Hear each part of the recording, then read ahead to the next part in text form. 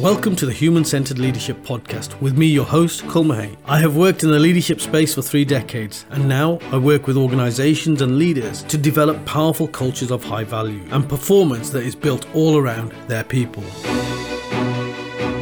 We will interview leaders from around the world and at the very top end of their game to explore what emotional intelligence in practice actually looks like and the benefits that it could bring to any team.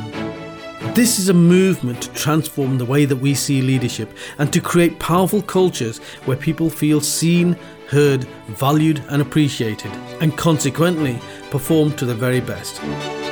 Why don't you join the movement and subscribe to our podcast? And don't forget to click on notifications to stay up to date with all new content. Welcome to another episode of our show, and I'm really privileged to have with me a guest who really knows more about this kind of software and IT than I do. He has literally a lifetime in information technology before he made a significant change, and 11 years ago he became the managing director of a company called My Staff Shop.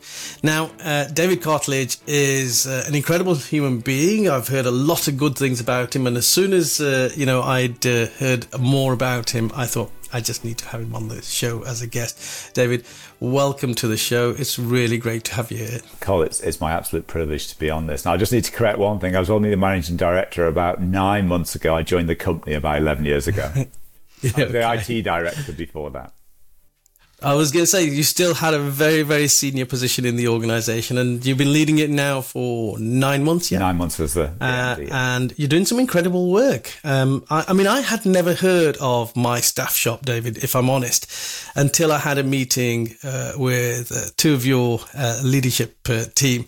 And I have to say, the more I found out about it, the more intrigued I became, and then suddenly had this explosion of realization in my head as to what it is that you do and why it's so important. Do you want to just explain what My Staff Shop is all about? Yeah, so My Staff Shop is a employee benefits platform, essentially, and we exist to help employers to reward, engage and retain and recruit their staff within their organisation.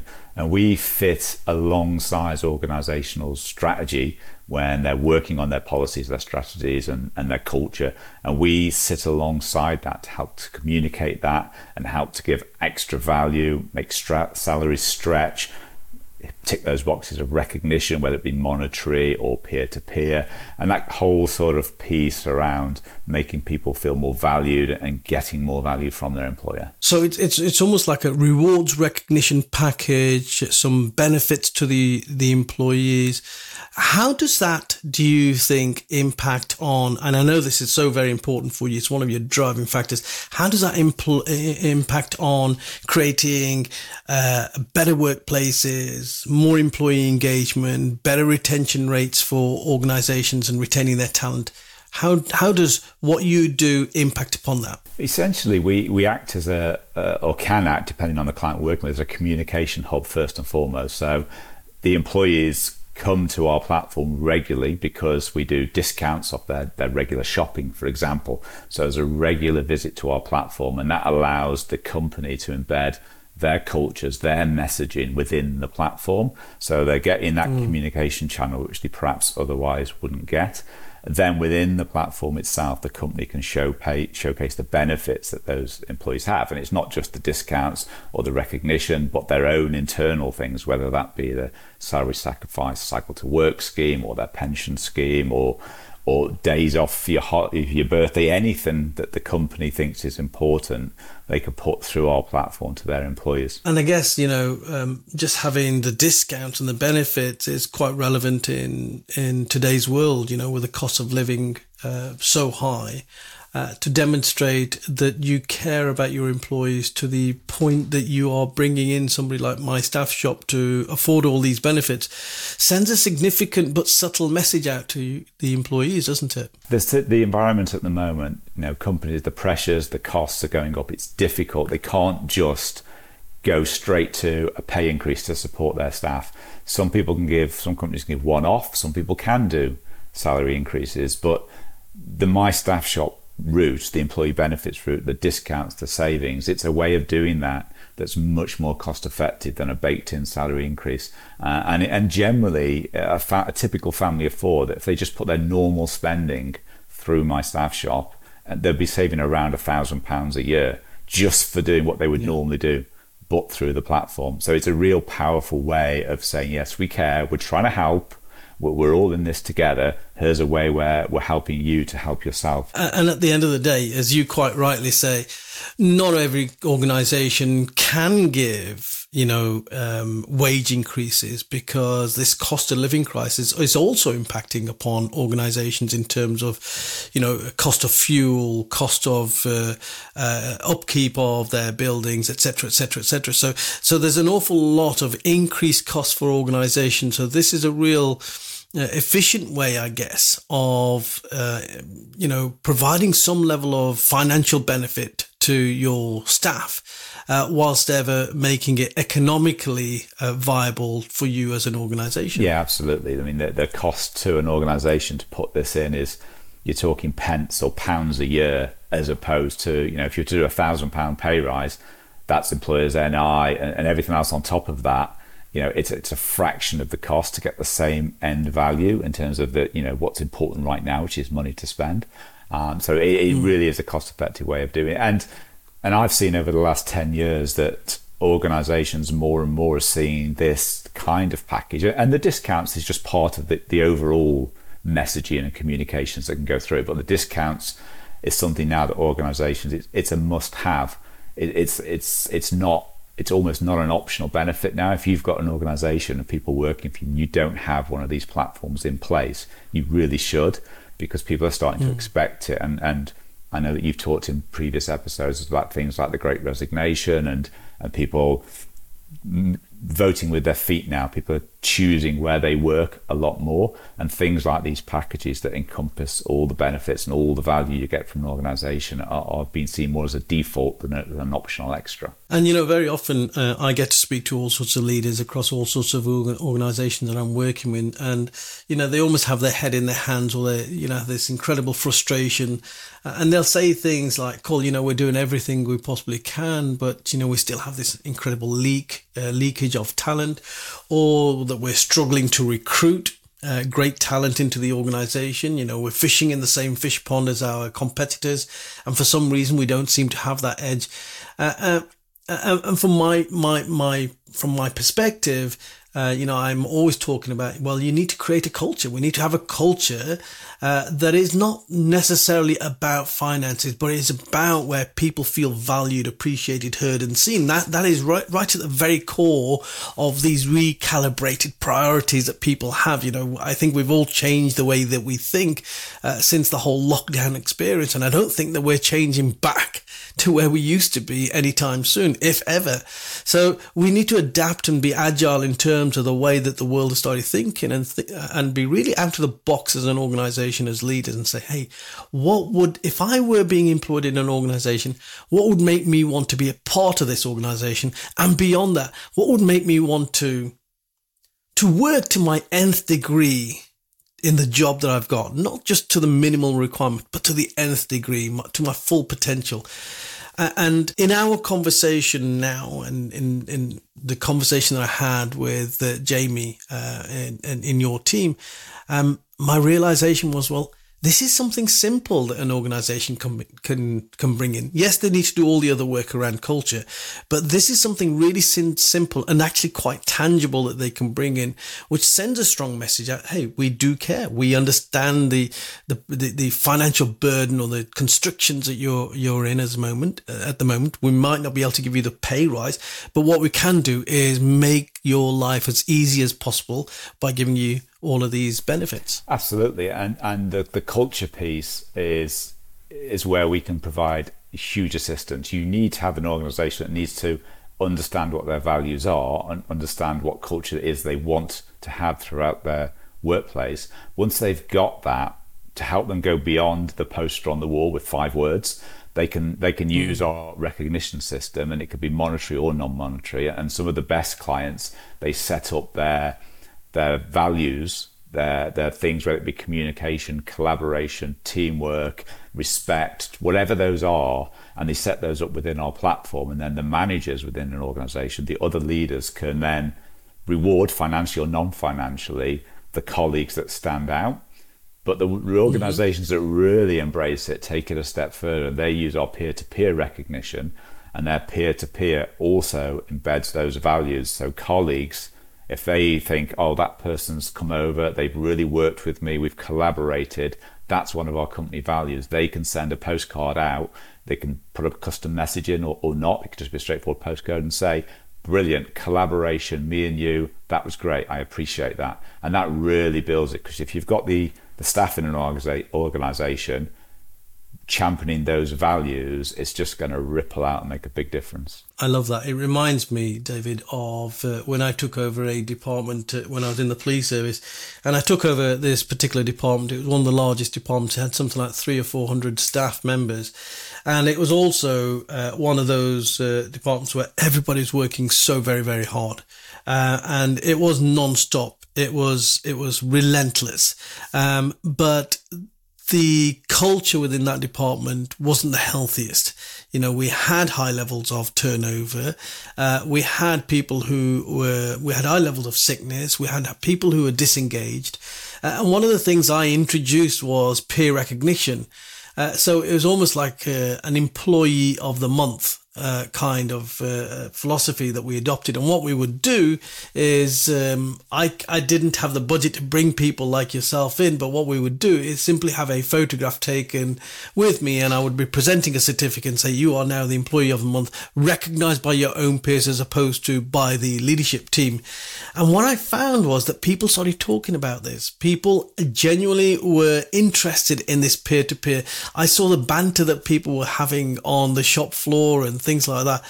And it made me realize that when you do something as simple as that, but bring it in on a peer-to-peer kind of basis, you can create a whole new conversation just from that. Now, if I had the budget and the ability to take it to an nth degree, I would probably have had some greater benefits to that, more aligned to what you're talking about. But I take your point around peer-to-peer. I think that's so very valuable. And what I love is, you know, we're talking about organizations who take their values beyond the posters on the wall. And I see this all the time. You go onto organizational websites or you go into their buildings, and I see it all the time where there's posters, really beautiful looking posters on the wall. But either nobody knows what the values are, or even if they know what the values are, the organizational culture doesn't really live those values out. They just look good and they sound good. And I guess, you know, for me, the true measurement of any organization is, do you truly live the values of your organization out? Firstly, do you have values? And secondly, do you actually live them out? And thirdly, do you measure and hold each other to account on those values? Yeah, absolutely. I think that's really powerful. Yeah, I agree, Cole. Absolutely. And we are one of those organizations that has a poster on the wall, and we'll probably get into this a bit more, but it was put there when we were going through this change. And that journey of living and understanding those values is an ongoing process. And we're quite early in that journey, I would say. So talk to me about your journey with your values then. You've had these values, I'm guessing, for a while now, a short while now. What is it as you see in your vision as to what the journey might look like to buy people into these values? Because actually your organization is quite different as well. Because it's employee owned as well, isn't it? Yeah. So we, up until just almost 12 months ago, we were a shareholder owned company. The company itself, as the original company, the wealth management, goes back to the 70s. But about 12 years ago, we decided to build in the employee benefits and a sort of insurance side of the business for health and wellness insurance, cancer insurance, those kind of products. Again, for the workplace. So the company changed quite a lot then, but it was a traditional shareholder with an MD who was very successful in his previous business and built this business pretty much from the ground up. And it was very successful, but it was very much a command and control leadership, which worked for the purpose of what it was there to build this company, to generate the money and to add the value and create the value. That was all great. But as that MD was retiring, we needed somebody else to step forward, and that became me to step forward and then to try to build a team. So very early on, as part of that exit, we sold the business to an employee ownership trust. So the employees themselves own the business, were beneficiaries of the business. So we have to pay the previous shareholders what we owe them, because if the money was there to pay them, then the money would have been added to the value of the company, so the value would have been more. So it's a bit of a catch-22, but we have to pay them back over the forthcoming years. But essentially now we own the company, the employees. And we thought, well, okay, we've got to change the culture. We've got to change that leadership, because that's not me. I'm not command and control at all. But I don't really know what I am. I just know I wasn't that. So we quite early on asked everybody, all the people, all of our staff, what are our values? What do you think we stand for? We got a whole load of answers. We condensed it down, put it on a post and put it on the wall. And then time has passed. And I don't really think as an organization, I have led that value-driven approach very well, because I'm still massively learning what I'm doing.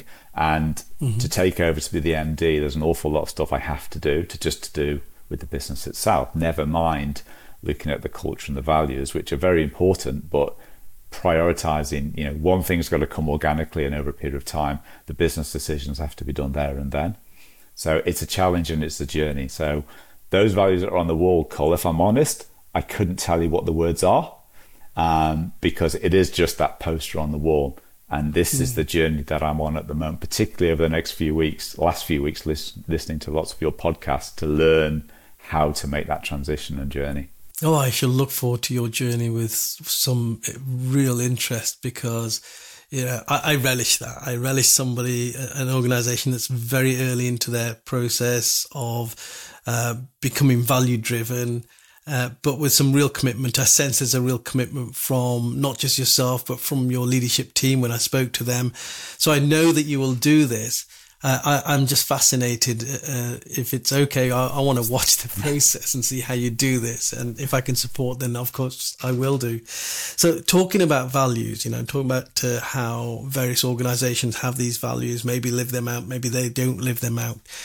Many of these values, if we really break it down, a lot of these values are about how our people feel within the organization. And, this is where the name of my podcast came from, human-centered leadership.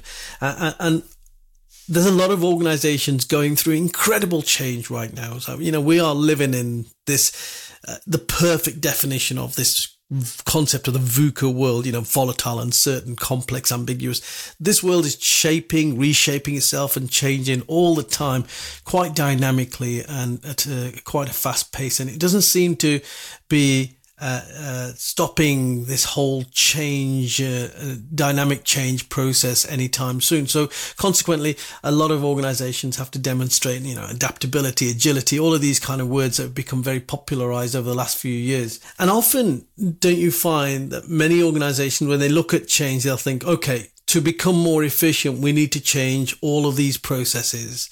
And they'll talk about Lean Six Sigma and all this, bringing Prince 2 methodology to bring about all of these changes. But in my experience, there are two types of changes, and they have to go in parallel with each other. There are the processes that need to be changed to become more efficient and drive efficacy. Then there are the people who have to be a part of that change. And I often get called by organizations and say, hey, we've tried to bring in all sorts of change into our organization, but we're getting really frustrated with people not buying into it. So I always ask the question, well, what have you done? What's the work that you've done to keep your people informed, engaged, be a part of the process? And then they sort of give me blank looks. Now, you've driven some change, and you gave me a very interesting story from when you were 18 years old and you came into an organization and you realized that the processes need changing, but you had a lot of learning from that experience. Do you want to just share that story with me? Yeah, so it was my first job straight from A-levels. I didn't go to university. I went to work in a distribution warehouse. And I was working in what's called the returns department. We had loads of books. I was in the books department, loads of books coming back from all the retailers. And we were sorting them on a machine, palletizing them, moving them around, and putting them back into stock, or going back to, or being shredded. There was whatever was happening with it. And quite quickly I realized that it was just really inefficient, and it was just unnecessarily hard what people were doing. And I started to suggest that, hey, why don't we do it this way? By then, very quickly, I mean, I had part-time jobs, I had worked with people, so I wasn't completely naive, but I very quickly realized that if I'm telling someone who's 60 years old how to do their job that they've been doing for years, or somebody that's 19 years old and doesn't really care what I say, I'm not going to make any change. So I had to very quickly do two things. One, which was to build relationships with the people. I remember one guy, one of the older guys in particular, we started to play chess together. And we used to have a piece of cardboard. We drew the chessboard on the cardboard, and throughout the day, we would make our moves by just drawing and rubbing out on this chessboard, and we'd hand it back, and a bit later on we'd pass. And I started to build those relationships. But then I also built the relationships with my manager to give him the confidence that I was, making suggestions that were sensible. And over a period of time, it wasn't too long, people started to go along with that. But I did upset people along the way, and someone did actually get fired because they refused to do what I was suggesting. They just said, no, I'm not doing it. My boss promoted me to something called an assistant supervisor and said, because they were saying, you've got no authority. So my boss promoted me and said, now he has. Now, if David suggested something, you do it. And they refused, and they lost their job. But I think people looking in on that saw that I was being fair because I'd had the conversations with them. I tried to get them to come along with the journey. And in the end, it all worked out and things were a lot better. And people saw the improvements. They saw that their job was a bit easier as a result of the change.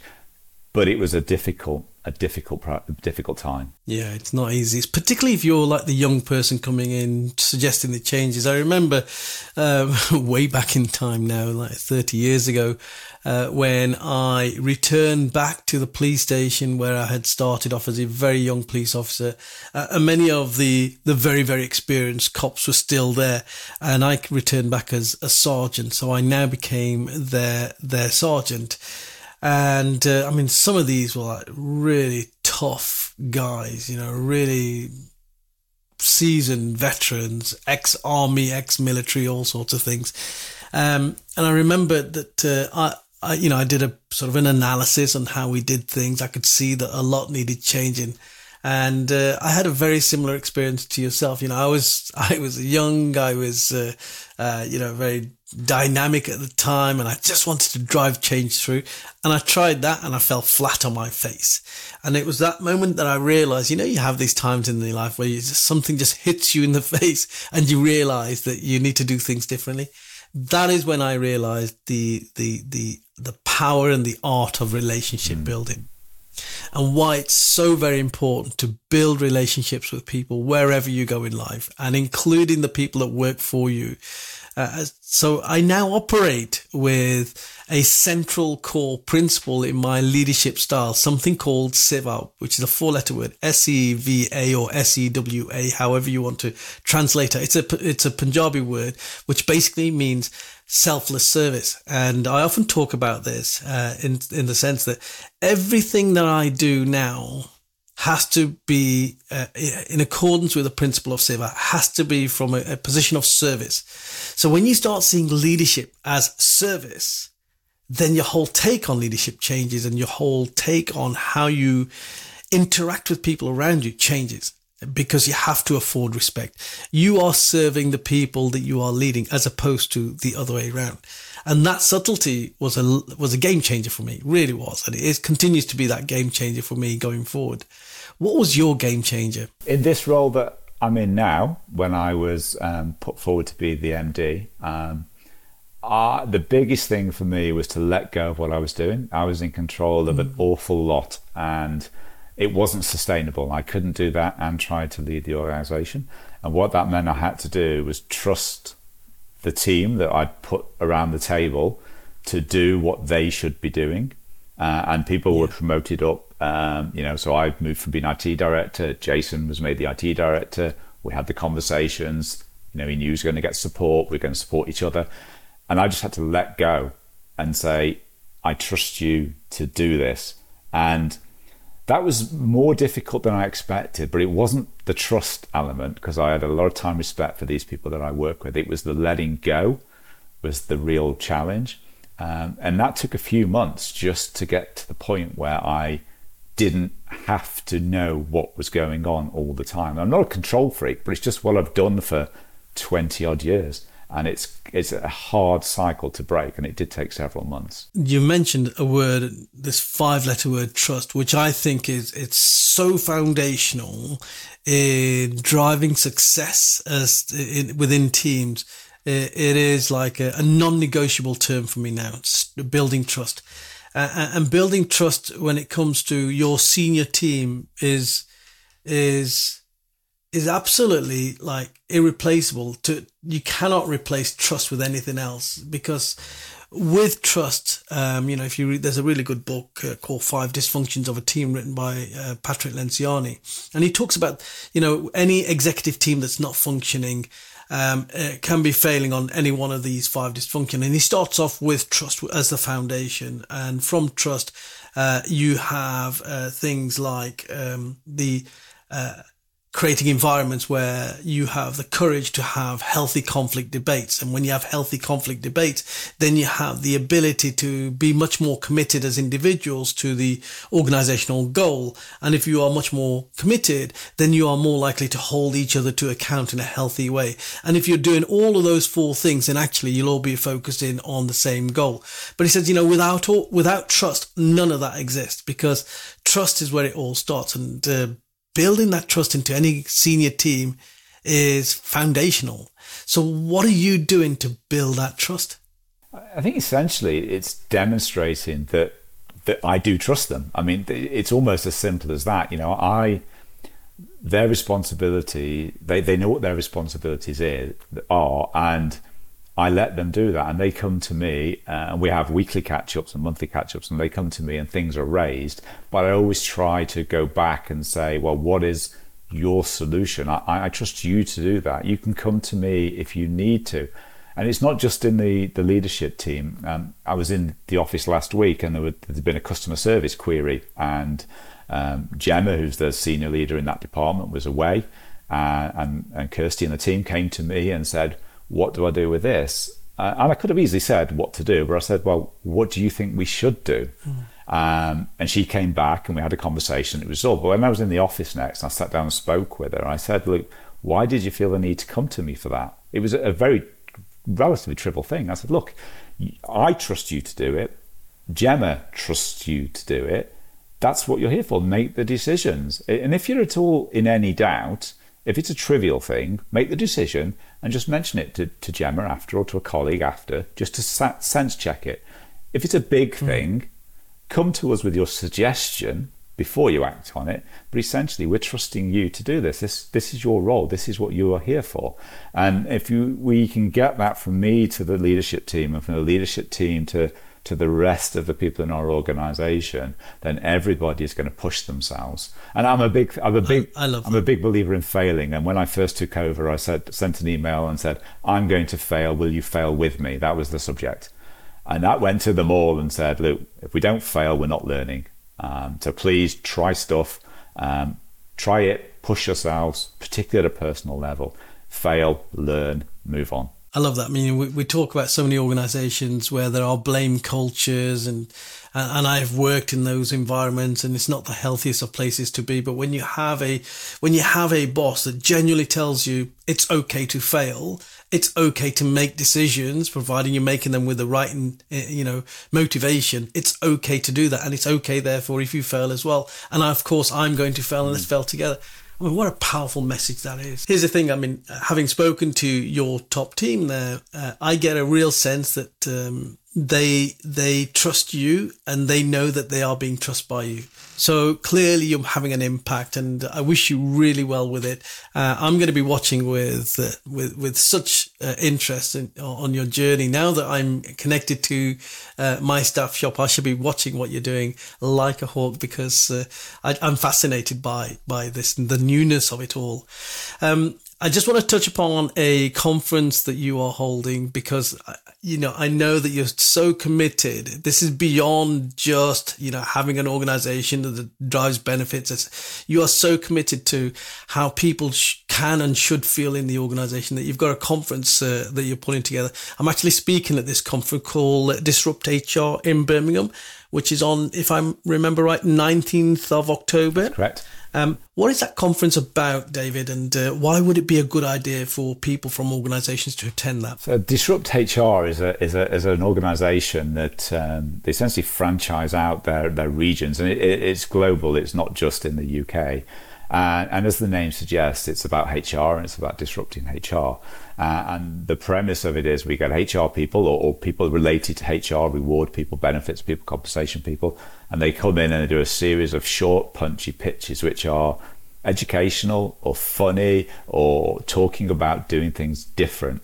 And it's bringing the HR community together to have these conversations, to try and learn from each other how to make a difference and not just follow the playbook of the last 40 years.